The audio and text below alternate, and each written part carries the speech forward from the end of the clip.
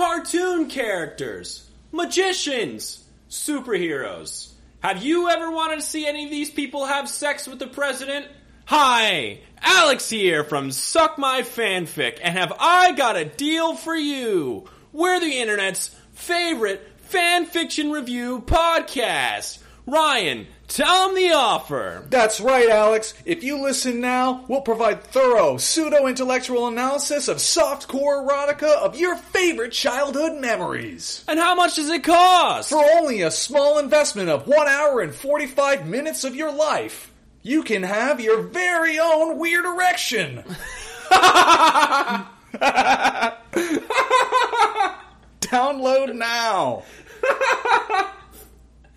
Oh, shit. Well, that was a good intro, I guess. Just for the people listening, we had this planned out, but I didn't know the weird erection was coming. Oh, I didn't, neither did I. Oh, okay, That's good. kind of how it happens. That's how all of this happened. The weird erection or the funny things? Yes. Yeah, okay. Mm-hmm. Good point. Hi, everyone. As we said, we're Suck My Fanfic, a podcast that reviews fan fiction, whether good or bad, but we review it. And we try to do it as thoroughly and as fairly as possible. And screams like angry pitchmen through the thin walls of Alex's apartment. Yes. I'm sure my neighbors are upset, but the upstairs ones, I think, are 300 pounds apiece, and they have sex all the time. And the ones behind me play nothing but bass. So they can fuck themselves. Well, the ones above already are, but the other ones can fuck themselves. They play bass at like 8 in the morning on Sundays. Fuck yourself. You gotta slap bass when you can, man. You gotta slap the bass when you can. That's a good point. It's fine. I just take the banjo, I fucking aim it directly at them. I'm like, I hope you like this bluegrass, you son of a bitch. It's like the black or white music video. I crank my banjo up to 11, and I just hit them with a roll. Yeah. Like Back to the Future, too. Yeah, exactly. Boom, you just shoot me backwards. Big stereo system, yeah. Hey, Ryan, how you doing today? I'm pretty good. It's a beautiful day. I neglected to mention this, but earlier you had one of the biggest cups of tea I've ever seen in my life. Did I really? Yeah. I think it's like oil drum size. It was really large. Spilling the tea. I'm sorry. You were spilling the tea into just a massive vessel for it. Oh, yeah. So, yeah. All right. Opening topic. You ready, Ryan? Yeah, I've been saving this one. I'm really excited to hear it. You ready? Okay. Your thoughts on the Game of Thrones finale? The finale or the final season? Let's go finale, then final season. I like the finale. What? And the final season was bad. I'll tell you why. And I told my sister this going into it. Well, real quick, let's just specify. Let's clarify. Ryan, you have read all the books. Not all of them. Not Feast for Crows. Okay, so that's the most recent one. Yeah, I think so. So you haven't read the most recent one, but you have read the books. Mm-hmm. So already you have a better baseline knowledge of Game of Thrones than like 85% of the people who watched it. I mean, I read them a while. Don't claim to have. No, I'm not saying you're an expert, but I'm saying you know how the books are written, and you can compare it to the TV show. Sure. I mean, it's hard to compare when it hasn't happened yet. But a plebeian like me, I haven't read the books.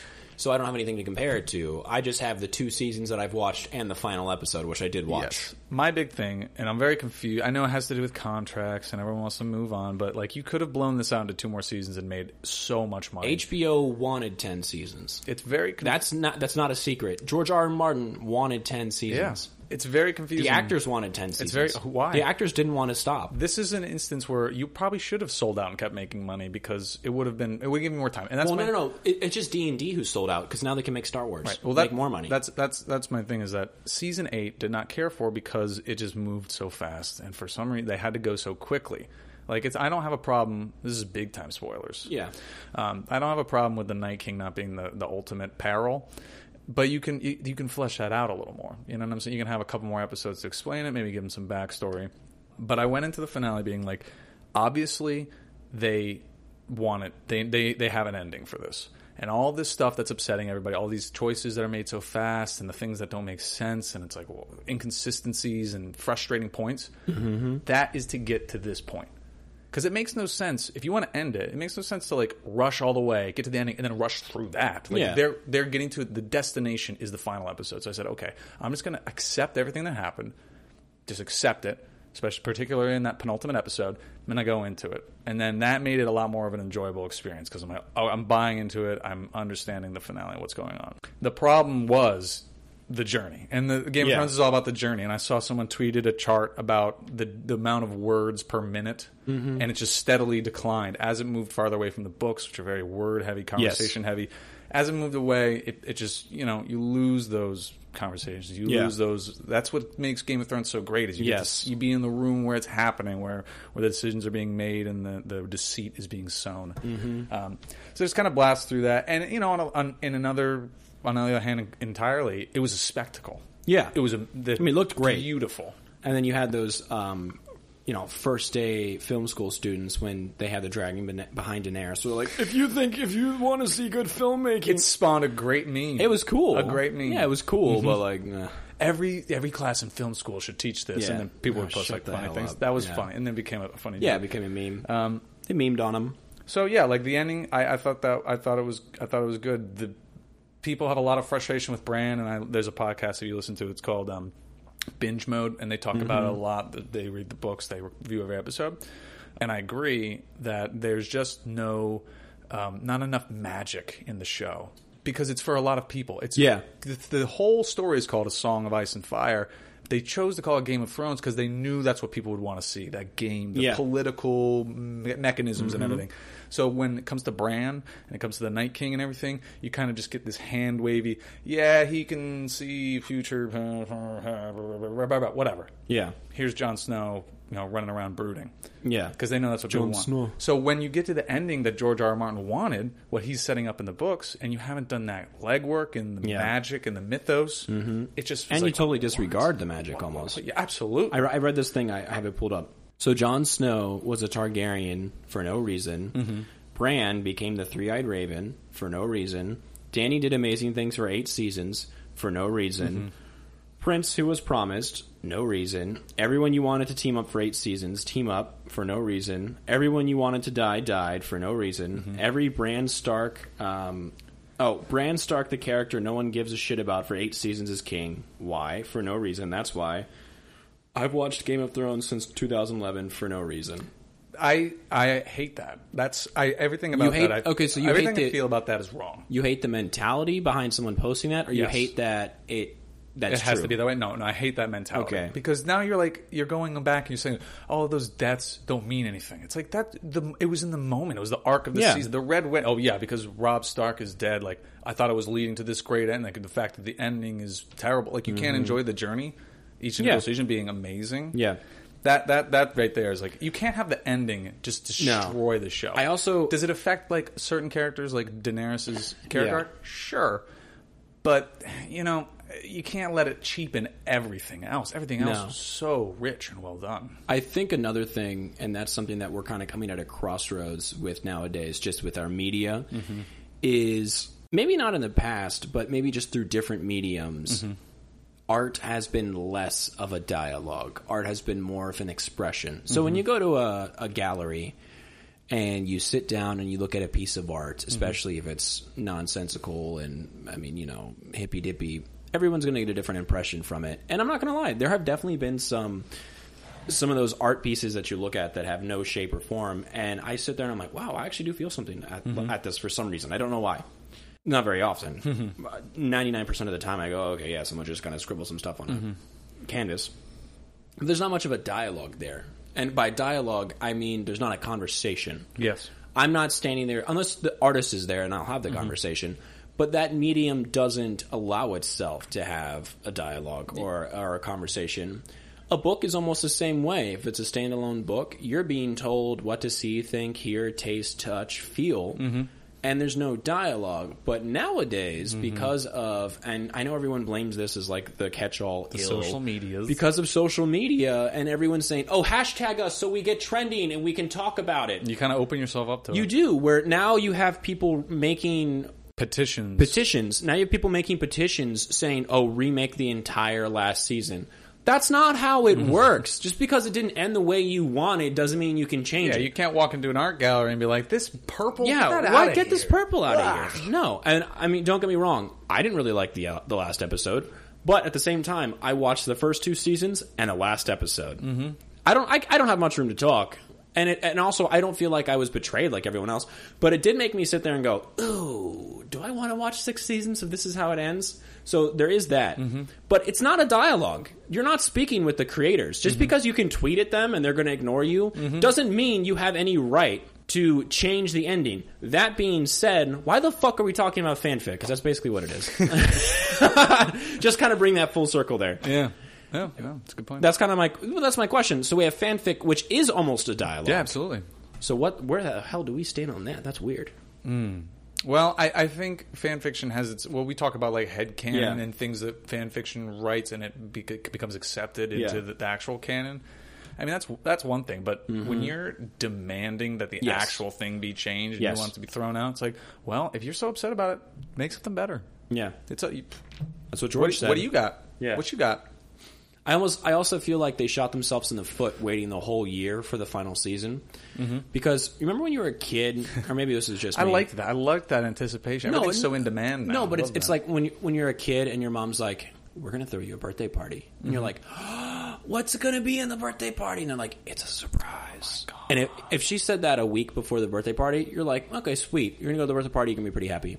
She says that a month before the birthday party, you have 4 weeks to just let that brew. Yeah, agonizing. And what first turned into like a 4-person party and like maybe some fun stuff. Yeah, sure. Balloons into like a clown and elephants and fucking rockets and David Bowie's there on a unicorn and you're like, oh, this is awesome. And it never ends up that way and you're always disappointed. Yeah. My philosophy is the Malcolm in the Middle philosophy, which is I expect nothing and I'm still let down. Sure. That's me personally. Yeah. But I almost feel like they shot themselves in the foot by doing that because everyone's like, oh my God, these past 6, maybe 7 seasons have been amazing. Or any of the mistakes or things we haven't liked from season 7 are going to pay off. Resolved, yes. Yeah, they're going to be resolved. Yeah. And then it almost feels like... It's the hype train. It is, yeah. At some point you have to walk away from it. And a show specifically like Game of Thrones, which is so, railing against conventions and unexpected and surprising... When stories end, there's only so many ways it goes. Do you think there's only so many dead ends you can hit? Yeah. So when you get one of those predictable ones, it's got to make a lot of people upset. When it comes to TV culture or like TV in general, do you think the fact that binging is so common now might have also adversely affected Game of Thrones? You know what I mean? What do you mean? Well, when you binge something, you can just watch it really quick, and you're taking in the information without having much time to process or think about it. Sure. So, for example, if you want to watch Supernatural, you binge it. You get it all at once, cool. Season's over, you got to wait till next one, and then you can start speculating. But you're not speculating seasons 1 to 13. Yeah, you are. It's a fully curated experience. Exactly, and you're not questioning anything. Yeah, and now that we have this system, this culture where, tweet about us. Tell us what you thought in the comments. Where it is more of a dialogue or a conversation, and it's. A lot of people prefer to binge nowadays where that leaves no time for conversation until the very end. So here we have Game of Thrones, which is set in this old medium where you wait week to week, season to season, which is totally fine. I actually prefer that because I like that anticipation. Yeah. Waiting a week for Doom Patrol is awesome because I'm like, I can't wait. It makes me more excited when I sit down to watch it. It makes it more special. It does. And so with builds a better relationship with it. I think so. Sure. But with Game of Thrones, we have all these people who are used to binging now. Everyone is. It's not just our generation. Everyone likes binging now. You have a group of people who are used to binging, who like to just consume all of it at once and not leave themselves time for the dialogue. So now you're waiting week to week. You had a whole year to think about it and trust that the showrunners were doing something that you deemed acceptable because your opinion matters so much. I'm not talking on anyone, but I'm saying like, yes, you have a right to be upset about it, but at the same time, you're not the showrunner. There's a reason you're not. You know what I mean? So you wait the entire year. First episode comes out. Everyone liked the first one. Yeah, it was good. They were like, I like where this is going. Setting the stage. And then around... There were some lunatics who were sounding the alarm, right? Like, this is terrible. Yeah. And then right around episode 3, everyone starts to doubt it. Then it goes over the freaking exactly, ledge. And especially when you see everyone else thinking something. Now you start thinking that because we're human beings, and that's what you do. You take cues from other people. Becomes fanatical, and it almost like snowballs into this thing where like everybody hates Everyone despises it. And if you don't like it, what the hell's wrong with you, dude? Oh, you don't watch Game of Thrones? Fuck you. I mean, that's how it felt for a while after not watching Game of Thrones. Absolutely, but. You get what I'm saying? Like, it seems like it was a recipe for disaster. No one was going to be happy anyways. Yeah. And definitely, especially if you, like, binge it, you get so you get so like into that thought, you have so many expectations, like, okay, this is exactly how it goes, this is I understand the pattern, and then when they try to do something different, maybe again, I don't think they did things in the right way, but if you try to do something different like that at the end, then it's you can't be blamed for doing something different. Yeah, someone's so ingrained in the way it was before. And we do always shit on him on this show, but I will say George R. R. Martin said something that I think is fantastic, and I hope he sticks with it. Which is, if you're writing a mystery novel, and from the very beginning you intended that the butler did it, but you get halfway through writing it, and you start looking at message boards, and you read that someone figures out that the butler did it, and you say, oh, well, I don't want everyone to figure it out, I'll make the maid do it. Now you have half of a story that's set up for the butler to have done it, and now you have another half where you have to resolve that setup and set up a brand new person. In the background, sure. It's never going to be right. It's not going to be good. So he says he doesn't read message boards. There's no way he can avoid the fact that people hate that Bran's the king. However, I'm hoping he stays with his original intention. I think the way he's going to do it is just a lot better. A lot cleaner. He's going to have 2 full novels that are 180,000, 200,000 word manuscripts apiece. He's going to do it the way he wanted to. That's what takes such a long time, is because now you know why it's taking such a long time, because here's the ending, and where it left off, there's a lot of work that needs to be done to get to that ending in a satisfying way, and it's so difficult. That's what he's connecting. He's untangling this knot. Hundreds of characters he's created. So that's why it's taking him so long, and we can now appreciate when those books come out. They're probably going to be very thoughtful. Yeah, and remember how I said the thing about Marvel's making movies for non-comic book. I'll just say it again for people who haven't heard the other episodes. Where have you been? Where have you been? Go back and listen to the last 3. But I made the observation that it seems like the MCU movies, the Marvel movies, are movies made for moviegoers about comic book characters. And I feel like the DC movies are movies made for comic book readers, but not for moviegoers. And this isn't Rick and Morty, you have to have an 8th level intellect to understand it. I'm just saying, I know a lot of people who love the comics that like DC movies and don't like the Marvel movies as much. Vice versa. Which is totally fine. But why I'm saying that is I feel like they're different mediums.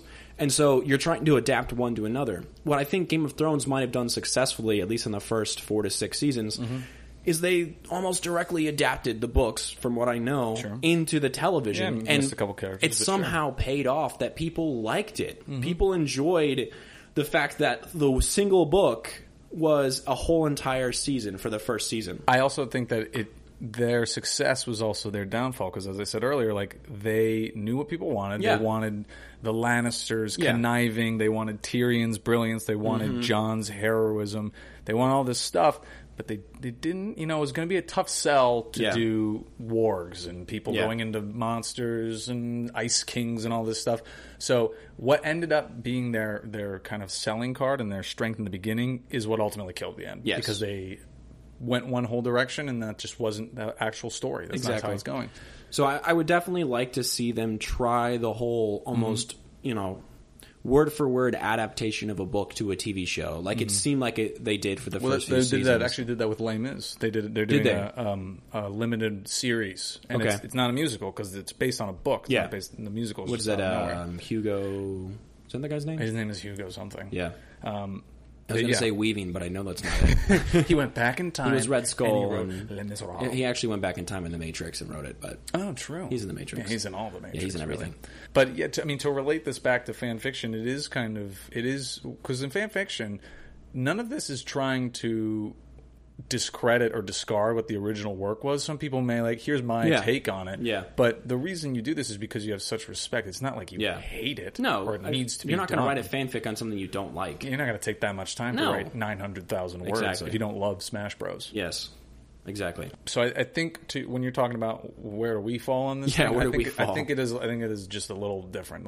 It's fine to be discontent with something and how it ends, and you want to do it your own way.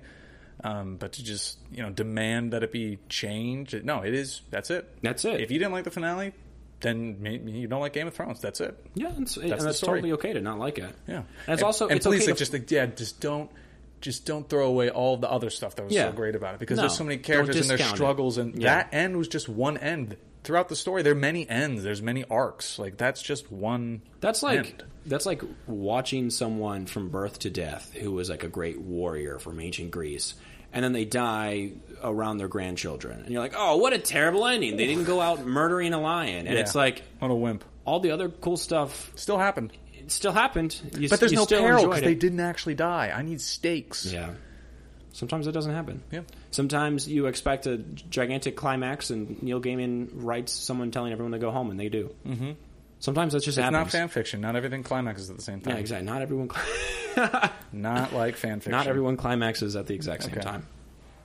So that was my opening topic. I've been waiting to hear Ryan's real perspective on it. So you didn't like the entire season. No. But you liked the final episode. I did. Did you like the fact that it's basically an electoral college? Oh, how they kind of They're basically just an electoral college. Yeah. But the people don't get to elect the people who then elect. They're just. I mean, the houses just exist. It's the House of Lords. It's fair. There's a part where he says we should have a democracy. Sam. We should have a democracy, and they'll laugh it off. I think that's a funny nod to is that how you thought this was going to end? Because that's a little too much. It's too much for this universe. In reality, when you are not a Lord or a Lannister, you want to have that say and that democracy, but when you're watching Game of Thrones, you want someone to rule with a fucking iron fist. You want Jon Snow to come in and rule the 8 kingdoms. Exactly. You know what I mean? Yeah, it's funny. It's what everybody, what they outwardly say and what they inwardly want. Mm-hmm. Yeah. They want Everyone their king. wants that. They want to call their king power. daddy. Yeah. It's all Papa some psycho level that I'm not smart enough to understand. Yeah, I will never understand that. Did you like Brienne writing Jaime's a skank ass bitch? Go back to your sister's skank ass puss. A good meme, but that was such a great ending to that arc. Like, he may have scorned her, but she just has so much honor and she has so much respect for the truth as she comes over the course of the series to understand he does. Beautiful ending for those two characters. Okay, you like that. Very beautiful. Did you like the stories? Where they're sitting around the fire? We have to pick the king with the best story.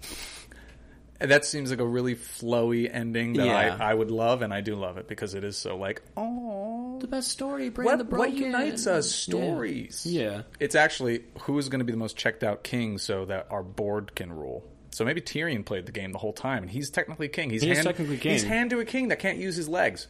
That's so good thing he's not foot to the king, I guess. Mm-hmm. Man.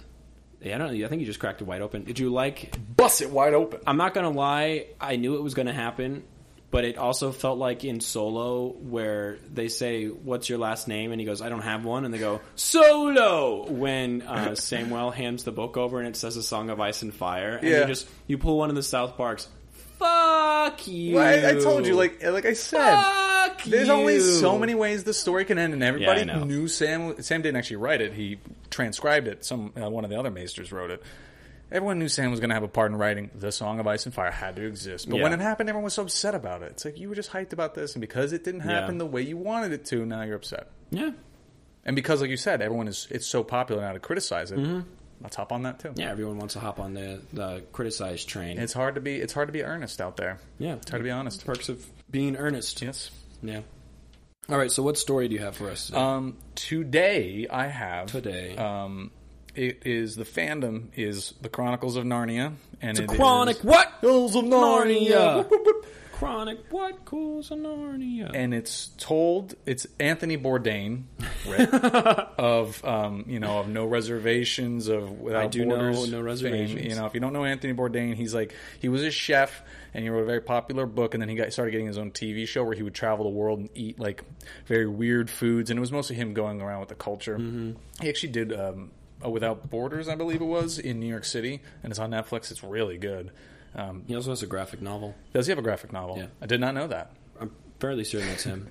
But he's like kind of this he's like if like Indiana Jones was a chef, and instead of like going and looking, that's a good analogy for artifacts. He looks for like weird foods and it's not bizarre foods with, was it Andrew Zimmern? Yeah, where it's not like, I'm going to eat this toad. Yeah, he walks into a village and he's like, "What's the weirdest testicle you can give me?" Mm-hmm. And they're like, "Frog testicle," and he's like, "Give it to me. Yeah, I'll eat it." And he's like, "Let me sit in this hut with you, and we'll smoke this like really dangerous drug, and you'll tell me about your life, and then we'll also let ants pick the dirt off of us as we do it." So he drinks a lot of alcohol. He obviously he recently passed away. He has had some mental depression. Some issues there.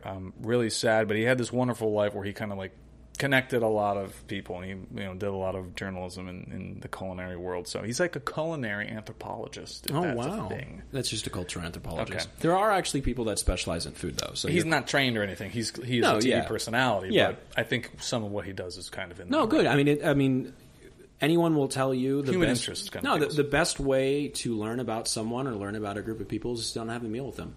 If you go to someone and say, cook me your favorite meal, and I want to watch you cook it and let's talk, you're going to learn so much about them in an hour, 2 hours. Yeah, so much of like who you are, and if you have like a family or whatever you consider your center, your culture revolves around food. Yeah, and even if it's like the lack of a quick, like a sit down meal, it is that just informs how you value things. Yeah, one of the fastest ways to get in with an in group is eat with them for anthropology.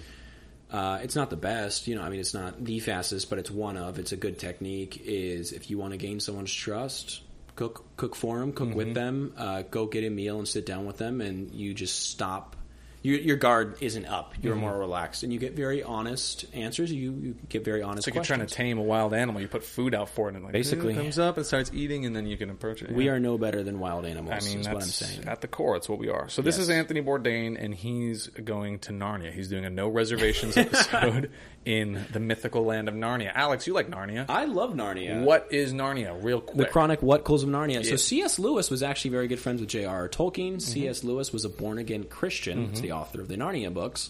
And he wrote Narnia's 2, 4, 5, 6, 7, and then 1 and 3, right? Is that the order? He went back. You told me he went back. He went back and wrote them, didn't he?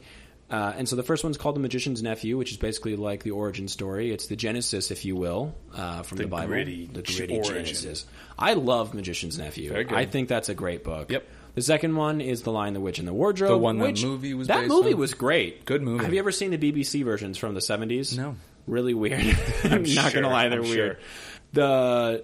The one that was recently made I thought it was great. Yeah, I remember recently, but it's probably been like 15 years. I remember it was like that thing. It was like that summer it came out. Like all the church groups were going to see it. It was like high fantasy kids action adventure. It was well done. Yeah, and Aslan is obviously a Christ figure. I mean, Aslan is the kind of the lion. Yes, but he's He's a creator lion. He helps create these realms. There's the white witch who tempts Edward. Is that the boy's name? Yes, with Turkish delight. Edmure. I was going to ask Edmure. That's his. Then there's Lucy. There's what are the other kids' names? They're not in the story. They're not in the story. Okay. It's been a while, but so Narnia is basically because they're like these children who go to live with their relative. It's during World War II. They don't want to get bombed. They leave the Blitzkrieg, right? Yes. So they go out into the countryside, and then they go through a magical wardrobe, which they go push through all these codes, and they're transported to this magical world. So Anthony Bourdain, he's not. They're outsiders essentially. He's here. He's on the ground talking with the denizens of Narnia. He's getting trying to know the understand their culture. Exactly. You know that James McAvoy played Mr. Tumnus, the fawn. Yep. Yeah, that's been a long time since I thought of Mr. Tumnus. I'm surprised I remember the name. Yeah, good for you, man. Yeah. He's also not in the story, which is pretty shocking. So we're set in Narnia, but we are not meeting any of the familiar faces. We are meeting the familiar faces to the book. I mean, there's some characters in here like mice and moles and things that have names from the books and everything. Okay. So this is more based off the books, I would say, than the movies. No. I mean, I'm talking about the books too. And Narnia. It has its own continent. It is very high fantasy. He was very inspired by J.R.R. Tolkien. Well, they shared an office. Yeah. And so, there's a continent. Horse and His Boy takes place in another part. And a lot of ties to Game of Thrones, too. You talk about that. Yeah. It's like an Essos where he grows up, like a desert kind of Far East-inspired continent. Yeah, well, I mean, George R.R. Martin has been called the J.R.R. Tolkien of America. Some people actually call him that. Oh, yeah. Well, we've already talked about this. The RR is just one big branding thing. Yeah. If you want to be a fantasy writer, have the middle initials, RR.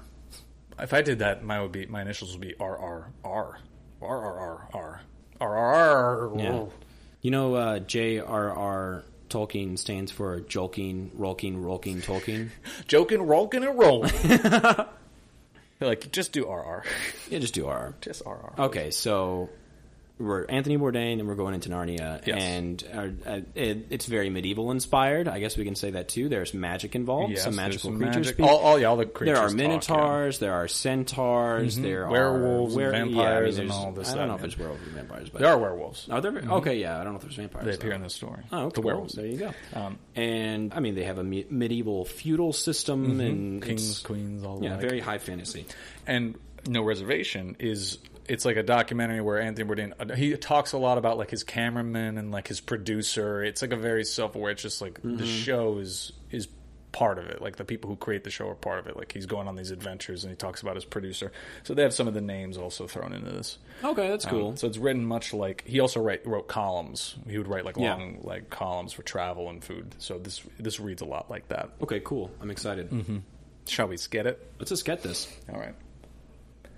No Reservations, Narnia. And you find this on fanfic.net. I'm crammed into a burrow so small that my knees are up around my ears, and the boom mic keeps slamming into my head, inhaling the potent scent of toffee apple brandy and trying to drink a talking mouse under the table. But is it really the boom mic that's making my head pound? I know for sure that my cameraman doesn't usually have two heads. I have to face facts. This mouse is winning. Yesterday, I thought I knew what to expect from Narnia. Good, solid English cooking spiced up with the odd, unusual ingredient, and good, solid English people spiced up with the odd faun and centaur and talking animal.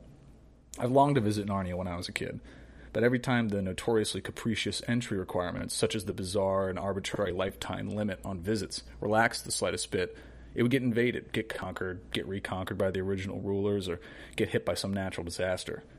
The 100-year winter put the kibosh on the one time my parents even considered it. When, by some bureaucratic miracle, my crew and I were permitted entry, I wondered if I was too old and jaded for Narnia. Maybe I'd been too old and jaded by the time I was 12. Narnia is supposed to be a land of clean living and old-fashioned values, where men and women are men and women, and you have to go to Calorman to find anything more spicy than mulled wine. Not my kind of place, really.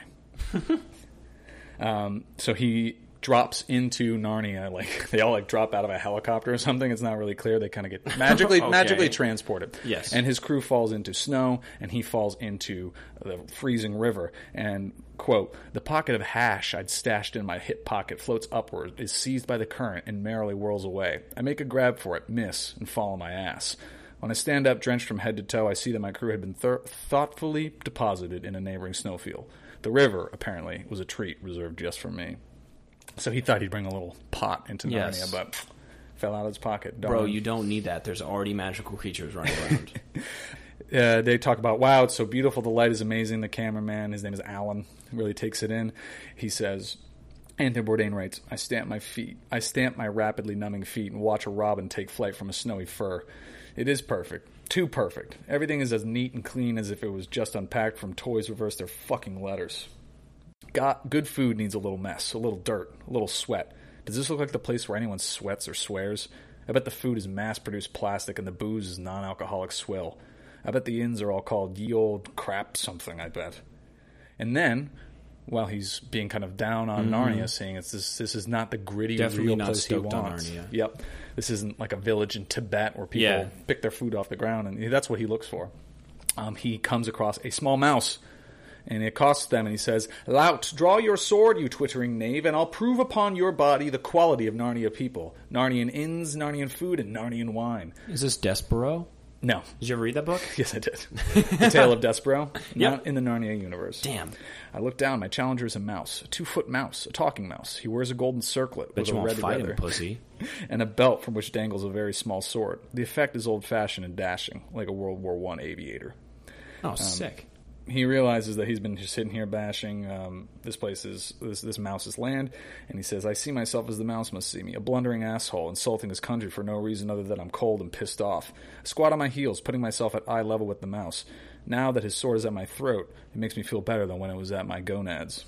Because it was like pointing his knife at his So he, says, I'm sorry, I'm just a stupid tourist. And the mouse says, okay, that's fine. You have the air of a man who enjoys a challenge. And he says, I guess I suppose I do. The mouse challenges him to a fight. He says, I'm obviously going to crush you. I'm a human being. And the mouse stares at me, narrow-eyed. I have fought men before. I've seen that look before. On the faces of drunken, hopped-up chefs and sous chefs and girlfriends right before the cops come and haul them away. I probably could have seen it in the mirror, too, except I was too busy committing mayhem at any time to look into one. It's not a look which can be argued away, but it is one that can sometimes be defeated. So he challenges the mouse to a thumb wrestling match where the mouse uses his whole body and Anthony Bourdain uses his thumb. He eventually wins because the mouse is just unfamiliar with the logistics of thumb wrestling. Makes sense. Well fought, says the mouse. I yield. And so now the terms of the wager were if Anthony Bourdain won, the mouse would buy him a drink, and vice versa. The mulled wine.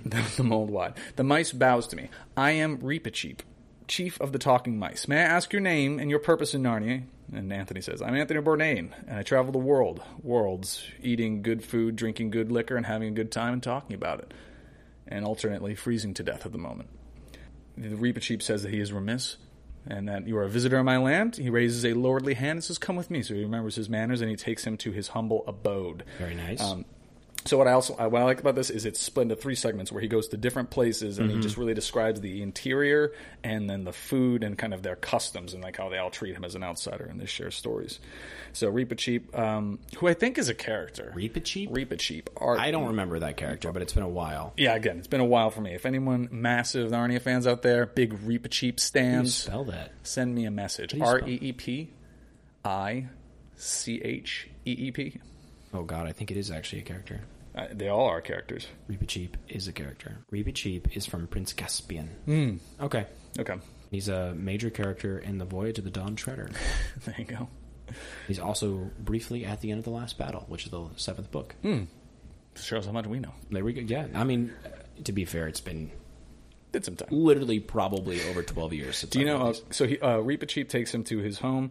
It takes him to a tree which the mouse knocks on. A narrow section of the bark slides away like a shoji screen, and a large mole peers out. Its pinprick eyes blinking behind wire-rimmed glasses. That's very descriptive. That's very nice. Hello, Reepicheep. The mole's gravelly voice. Is that Rick? Yes. Hey, Reepicheep. It's Digwell.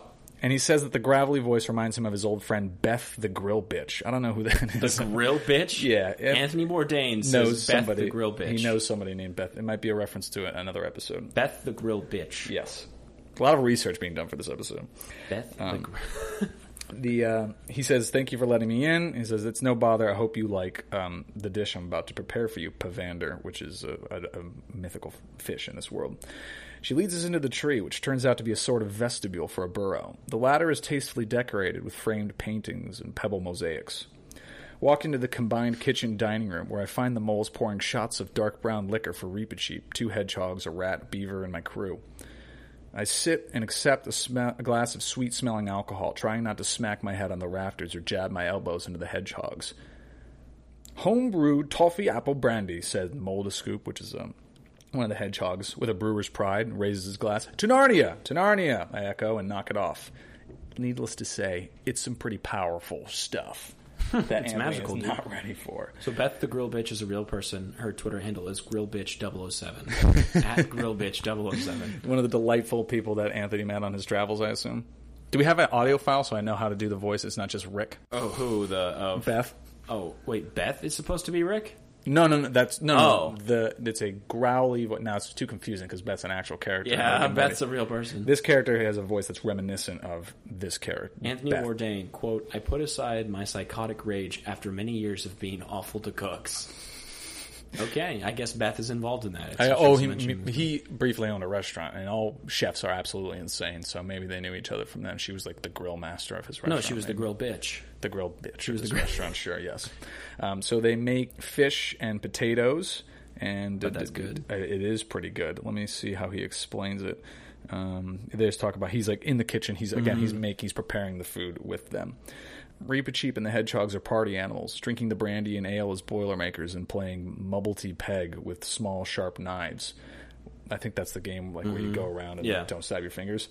Well, I join them with the Boilermakers. I pass on the Mubblety Peg. The moles discuss Narnian foodways.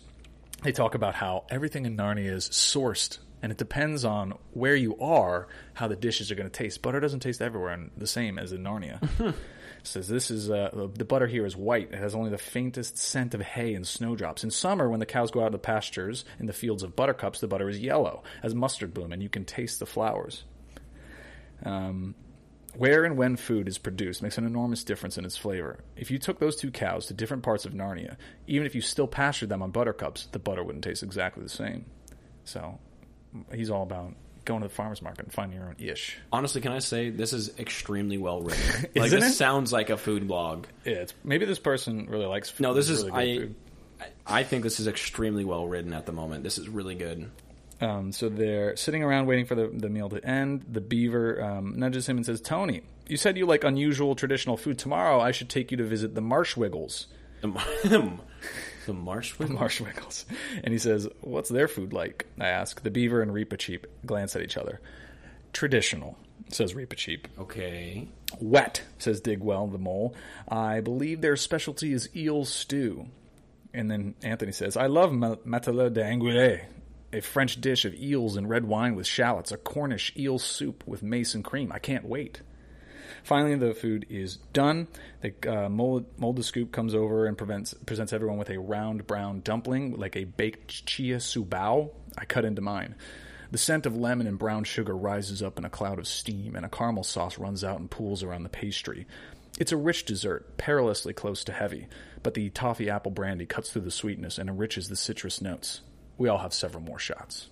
I'm getting hungry. I really am. We just had pizza, but Starving. I could go eat some fish and potatoes right now, honestly. So now they're saying, "Okay, well, I'll take you to the Marshwiggles tomorrow." The Marshwiggles. And as they're finishing up their meal, Reepicheep says, "Tony," with a gleam of challenge in his eye, "it is my belief that the capacity of a mouse is no less than the capacity of a man. Will you match me, drink for drink?" I salute him with my shot glass. Soon I'm in disgraceful state, seeing double, barely able to get the glass to my lips. As my face slowly descends toward the table, I see Reepicheep reflected in a pool of brandy, a touch glassy-eyed but upright, small and triumphant. He blacks out. He gets drunk under the table by Reepicheep, everyone's favorite hero mouse, besides Despero. Despero, yeah. I was going to say, don't forget Despero. And all the characters of Redwall, my favorite fantasy story. I don't know what that is. Oh, don't look at me like that. The next morning, I do not feel like visiting the Marshwiggles. I don't feel like doing anything but lying still. I'm not going to take that name seriously this entire time, just so you know. Anthony Bourdain does not feel like visiting the Marshwiggles. I don't feel like doing anything but lying still, preferably with a cold cloth over my eyes and a cool glass of the hair of the dog that bit me close at hand. Instead, I'm woken up at the crack of dawn by the beaver, whose name is Alderwood. After a quick but excellent breakfast of bacon, eggs, kippers, black pudding sausage, and bread all fried together in a huge cast-iron pan, we reluctantly head out and trudge through miles and miles of snow. So they eventually Even reach... the breakfast sounds amazing. Oh, my God. Just a nice, hearty English breakfast. You're welcome, English fans. Perfect hangover cure. Yeah. Oh, yeah. In a marsh, they come across Weedwoe, who is like a marsh enchantress or something. She's I'm like going to picture Lil Wayne. Okay. Weedwoe. Like a cop car. So basically, while they're walking, Weedwoe asks, "Why in the world would you want Marshwiggle food?" Because it's very wet and gross. I've decided I'm not taking any of the names seriously from this point on. Weedwoe says of the Marshwiggles, "Nothing I can do to stop you. You needn't take more than a bite or two of the food, though. I'll say you needn't take a single bite, but I expect you'll want to keep up appearances or something." Which is a good point. Weedwoe leads them to a, quote, domed building of what appears to be rotting wood. Anthony says, "As I stand outside trying in vain to wipe mud and slime across my shoes, I realize that the structure is sound and the mildew is decorative, that the shades were only limited to greens and grays. The mold was able to depict with skill and wit a scene of Marshwiggles fishing and cleaning their catch." "Are mildew murals traditional art?" I ask. "How is it done?"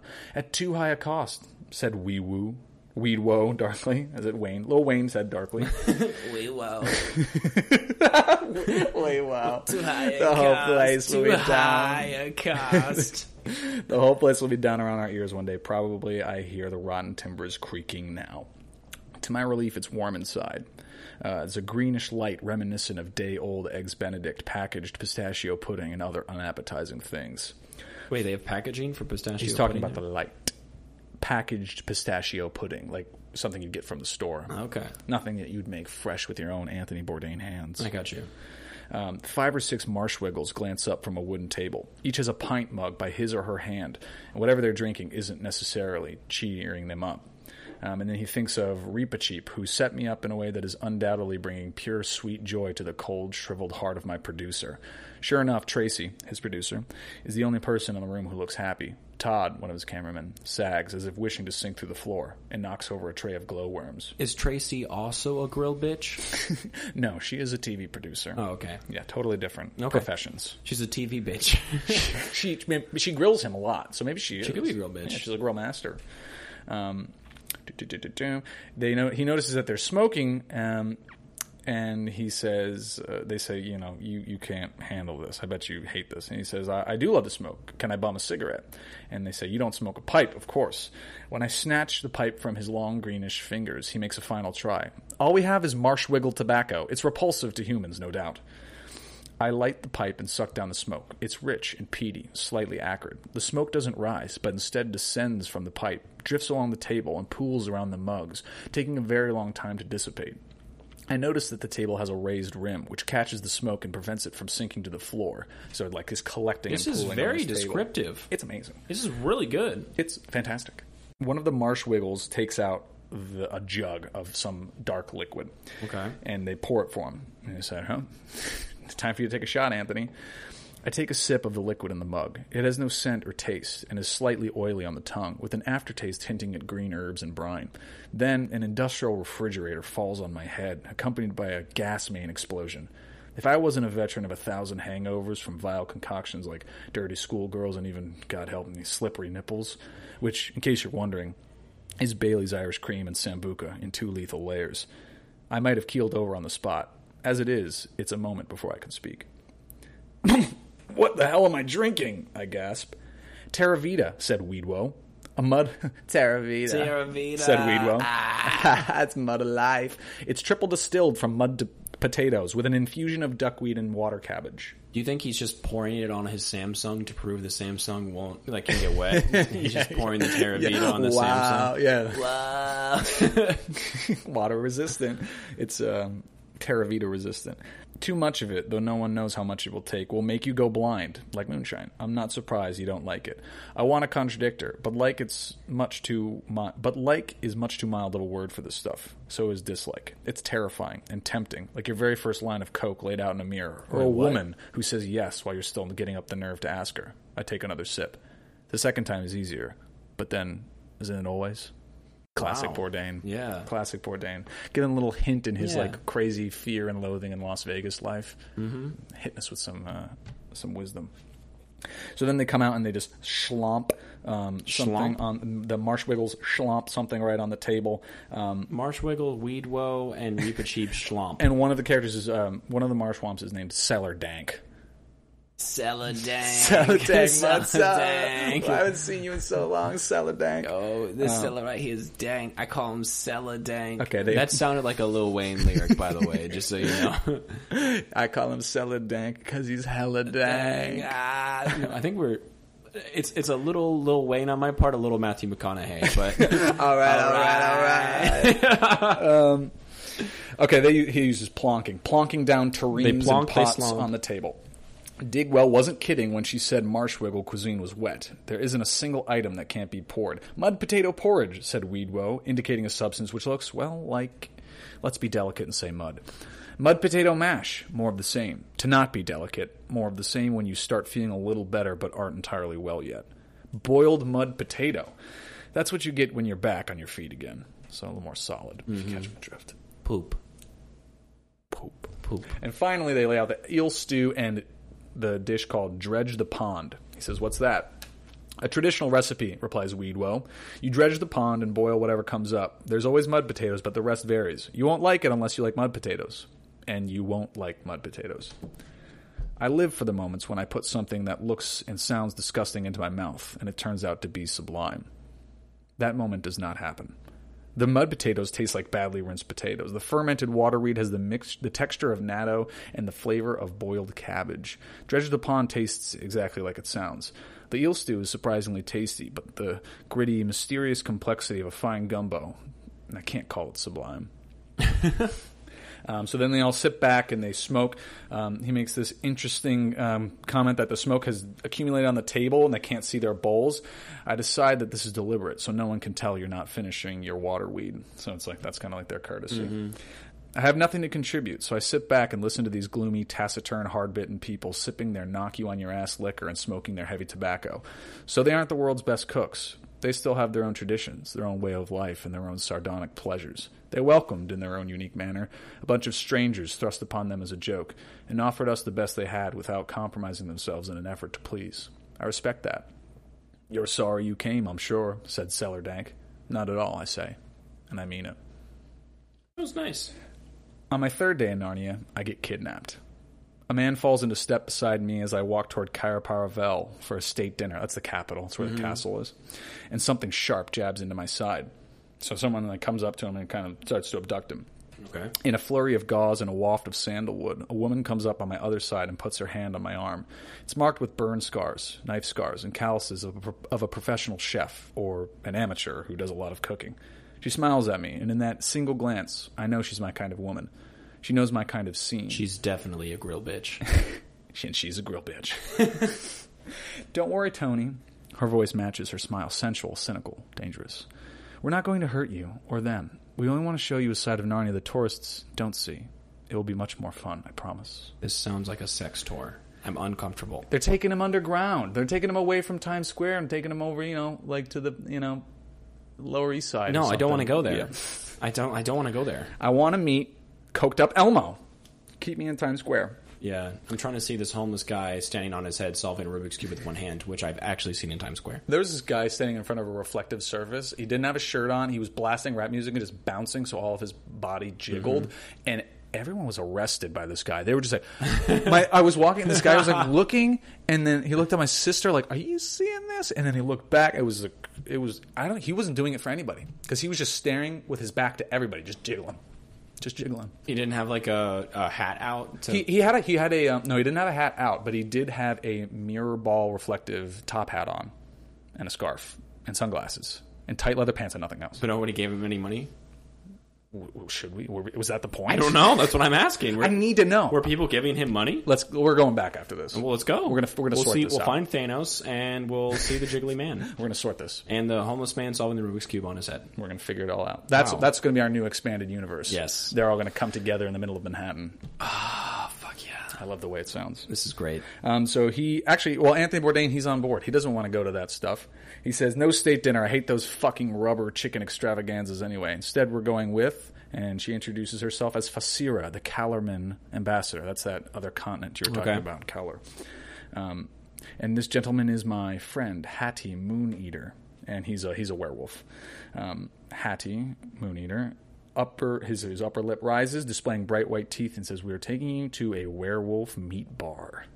He withdraws his claws from the side. He whips around on the cameraman, says, "You may not take pictures of me or of any of our guests. You may not take pictures of the outside of the building or say where it is. You may take pictures of the food only. We are he licks his lips with a red tongue, very private people." So the rest of it is just as it was written. But we're not watching anything, so it's the same for us. Finally, we arrive upon a square, a windowless building of gray stone, halfway between an ancient fort and a Stalinist government building. The door creaks open, letting out clouds of steam, flickering firelight, and my favorite smell in the world, cooking meat. Grilling meat, roasting meat, frying meat, venison and pork, beef and duck, rendering fat and sizzling drippings. The room is half dining area, half open kitchen. Dogs on treadmills turn spits with impaled savory carcasses, and the booths and chairs and benches are all draped with lush furs. PETA would shit itself. I love it already. So he sits down about a table with a bunch of werewolves. They're chatting vaguely of jobs and assignments without any identifying details and many sudden pauses and change of topics. He says, "They sound like hitmen or CIA agents or Hollywood producers. I appreciate that they invited me here, knowing that it meant they wouldn't be able to speak freely." After a while, a delicate palate cleanser of light broth with fluffy cubes of blood cake is passed around. "This is all great," I say, "but I expected a bit more challenge. thought something maybe more for Narnia. And then they say, whoa, whoa, whoa. And the challenges begin. Everyone starts saying, and that's like, it's like at the lunch table when everyone like gather around and be like, oh my gosh, Billy's going to eat the really old Lunchable. Yeah. And this is how it goes. Alec is allergic to peanuts. He's going to have a peanut M&M. Go. The lunch monitor is like wading through sea of children, just like trying to get there. And then it's like the descending towards your tongue, the food, whatever it is. Then the food monitor just pulls out an EpiPen and just because Alec just did it. Comes back to life. Like Jon Snow. Okay. He forks up a small bird, roasted whole, head and all, and dumps it on my plate. Roast Swiftlet. If you can eat it in one bite and swallow it all, I will give you the speed to escape the wolf. But you won't swallow it, pussy. Yeah, I'll wait until you see. Oh, shit. I pop the bird into my mouth, sinking my teeth into the crisp skin, buttery fat, and tender flesh. At first it tastes like squab, but then I get a hit of bitter entrails. The flavors meld together as I chew, adding in an unctuous marrow as I crunch down on the bones.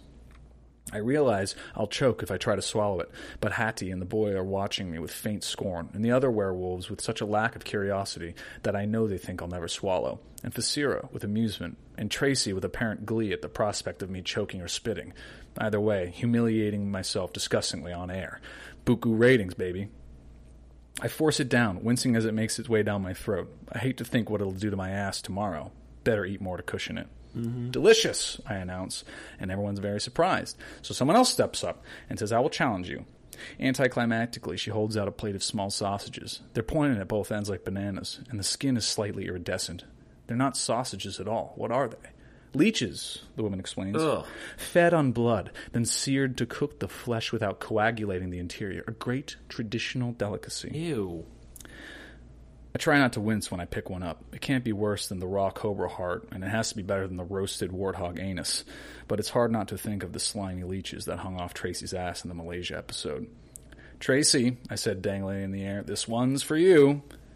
I drop it into my mouth. The skin resists, then pops like a hot dog. Yeah. Warm, coppery blood floods my mouth. I chew and swallow, but I can't say that I enjoy it. They ask him how it was. He says it tastes like getting punched in the nose. Hattie raises his hand, gives his attention. He says 3 challenges are traditional at this table, and I hear you love tradition. I brought you here, so the last challenge is mine. I brace myself. Please, no anus. Anything but anus. It's anus, isn't it? Hattie transforms to a werewolf head. He howls, and a waiter comes out holding a wine bottle and a tray of glasses. The name of the drink is Mother and Child.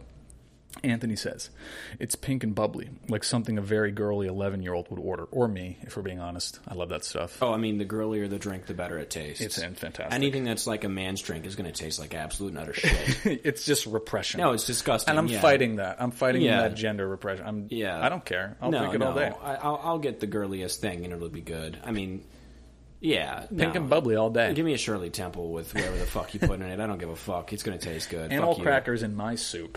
Today, please. Monkeys and rabbits, loop-de-loop. And there's if you didn't know, couched in every episode has been a Shirley Temple reference. That was about as on nose as we're going to get. Oh, okay. Animal crackers in my soup. Yeah. No. Ryan must be putting Shirley Temple references in every episode because I'm not. Go back and listen again. See if you I know, I have to. I got to binge them. He asked what it is, obviously. Good question. The waiter Blood says... wine. Yes. The mother, in the mother and child, the mother is the milk of the mare. The child is the blood. The milk is fermented, and then the blood is added for flavor. For the first time, he smiles. Try it. You might enjoy it. I take a sip. Bubbles prickle my tongue. It's yogurt-like, tangy, with a mild alcoholic bite. The blood is only a grace note in the background. I do enjoy it. And he does. He likes it. And they all drink. And they decide, well, we've been having this fun, but now it's time for you to make us a meal. So he goes back into the kitchen, and he cooks with Fasira, the Calorman ambassador, to cook a feast in the Calorman style for a ravenous room of werewolves. It's a rush to be back on the line, back where he does his best, where he's cooking. Mm-hmm. And he says it's exhilarating to cook with such a beautiful woman, even when we both know she's going home with a man who could bite my head off. We prepare roast duck with pomegranate sauce, squab stuffed with rice and pistachios, spiced meatballs, assorted kebabs, and to drink, yogurt whisked with mint and water. Though the wares don't rave about the food, wares don't have to. But then they clean their plates and crack the bones, and that's a chef's best compliment. Yeah.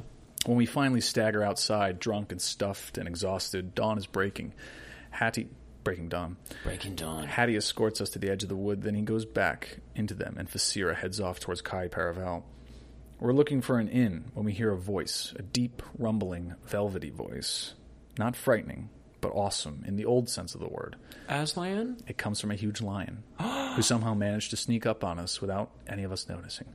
Sons and daughters of Adam and Eve, says the lion, your time in Narnia is over.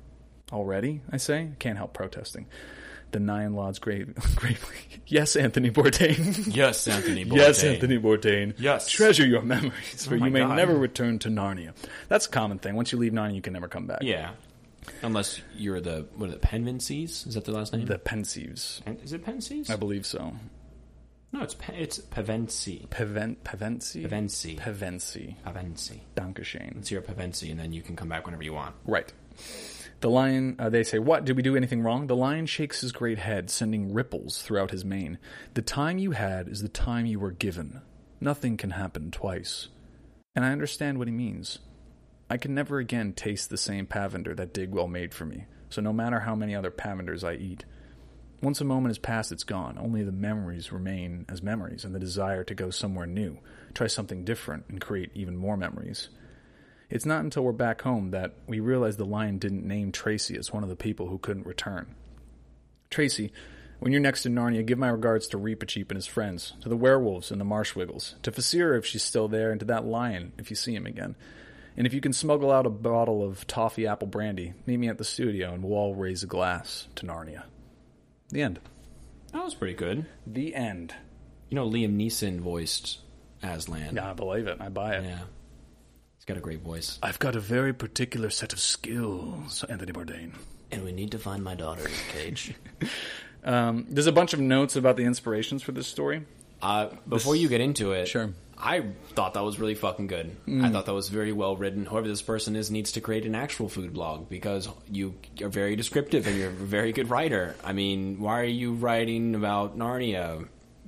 You know what I mean? Go to Olive Garden in your hometown and write about... No, I'm serious. This person probably has an amazing Yelp profile. Probably. Can we admit that? That's probably the case. I can agree to that. This author did a lot of research, so the style for this story was based on Anthony Bourdain's book. I'm quoting from the notes section, A Cook's Tour, Global Adventures in Extreme Cuisine, which I highly recommend, and then they have a link to Amazon to go buy it. So if you like that kind of if you like that kind of like food journalism, that is like the tome to read. It's really good. The main resource for the food served by the beaver was The Cooking of the British Isles, which is also a book.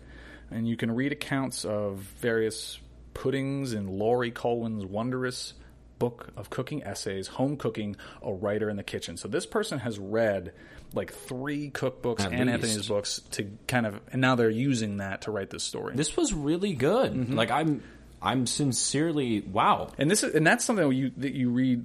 You know, you hear a lot about authors like they're so well read. They use all that style and all those word choices and everything to make their own stories, and that definitely shows through in how they write about food. Yeah, I don't remember who it is, but what is it? For every 100 words, 1,000 words you write, you should have read 100,000. Mm-hmm. This person read more than that and wrote something great. Mm-hmm. What's it called? This is called No Reservations: Narnia. Where do I find it? Fanfiction.net. Who wrote it? It was written by Edo Nohana, Edonohana, Edo Nohana. Well, wow. Very, no, seriously. Extremely well written. The Very well Calamiran written. dishes are based on Persian cuisine with variations inspired by Lewis's mouthwater descriptions in The Horse and His Boy. They mention another Anthony Bourdain book, Medium Raw, A Bloody Valentine to the World of Food and the People Who Cook. That was an inspiration for like the raw meats that he was eating at the end there. Yeah. Mother and Child is based on kumis, a Central Asian fermented milk beverage, which is not actually mixed with blood. The name was inspired by the Japanese chicken and egg dish Oyaka Don, or parent and child bowl.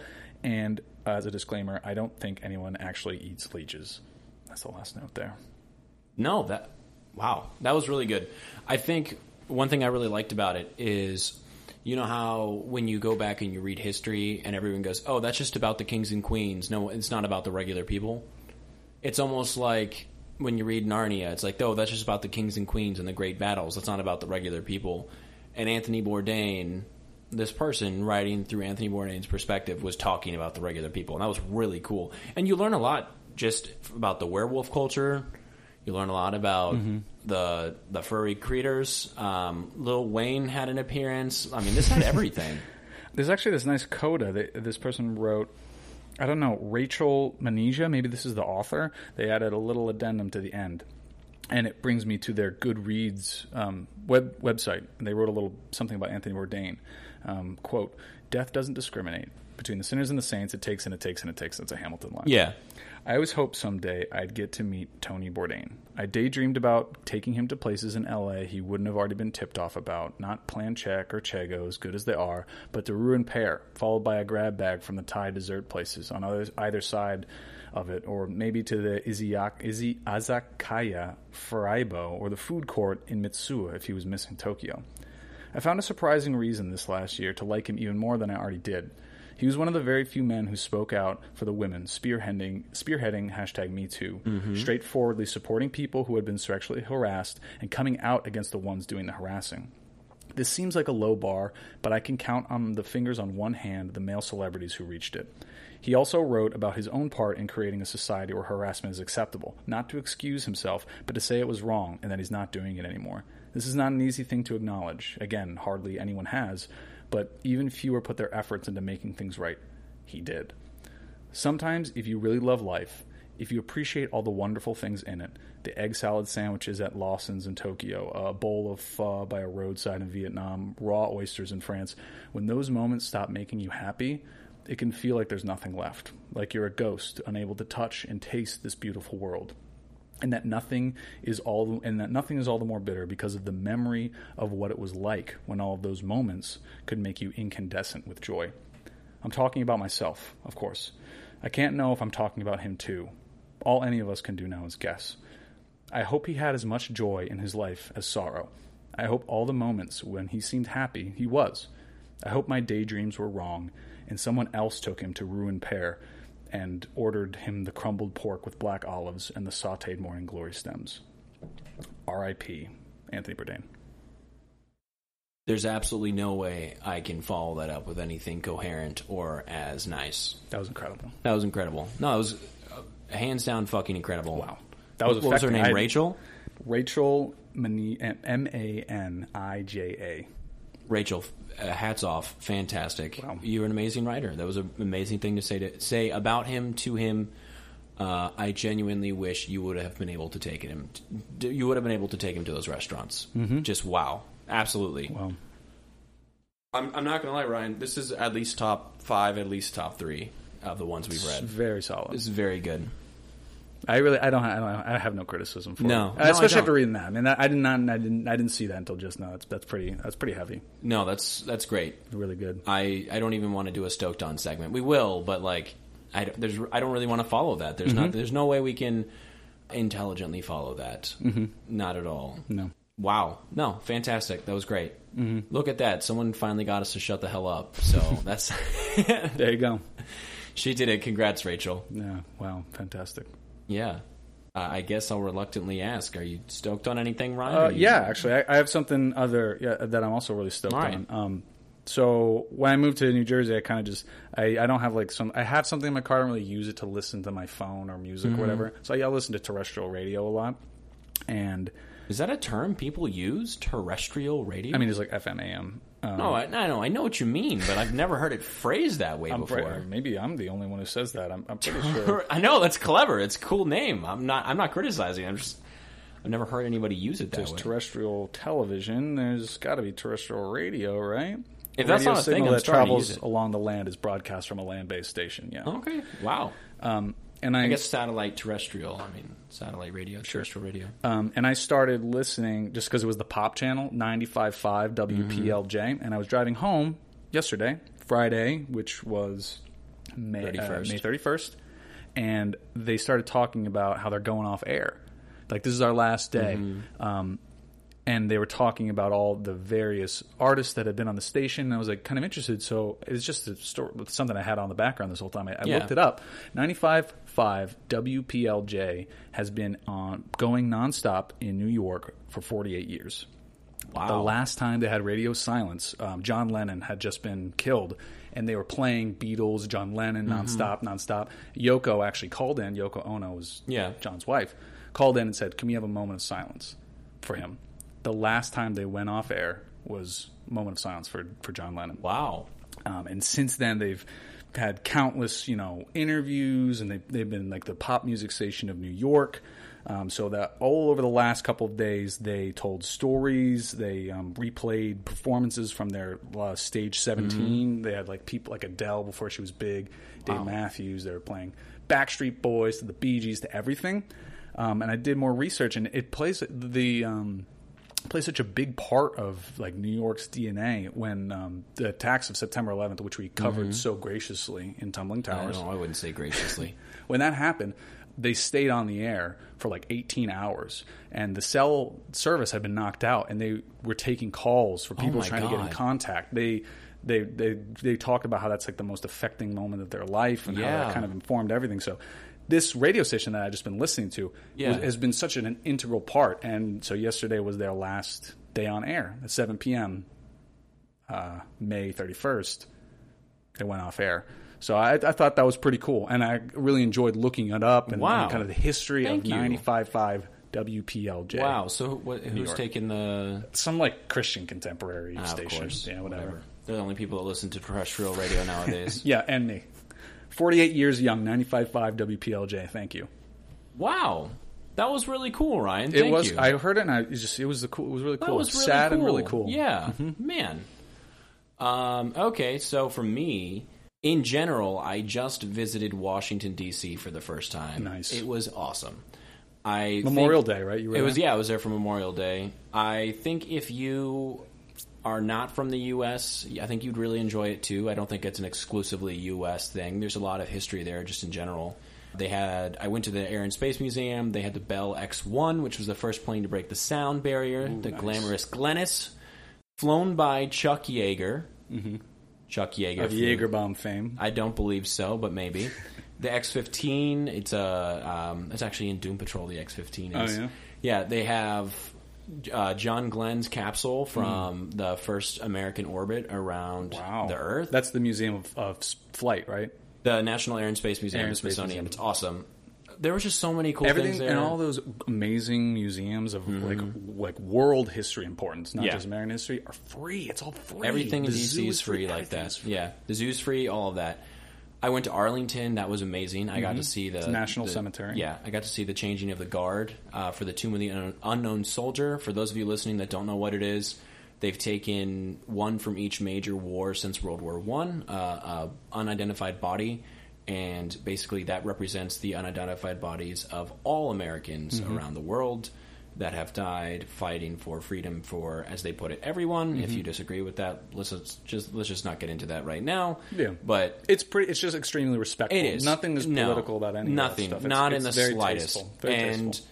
That was really cool to see that. And now with the DNA technology, there's a big question on whether or not they should DNA test those people, and the whole point is that they're supposed to be anonymous because they're representations of something.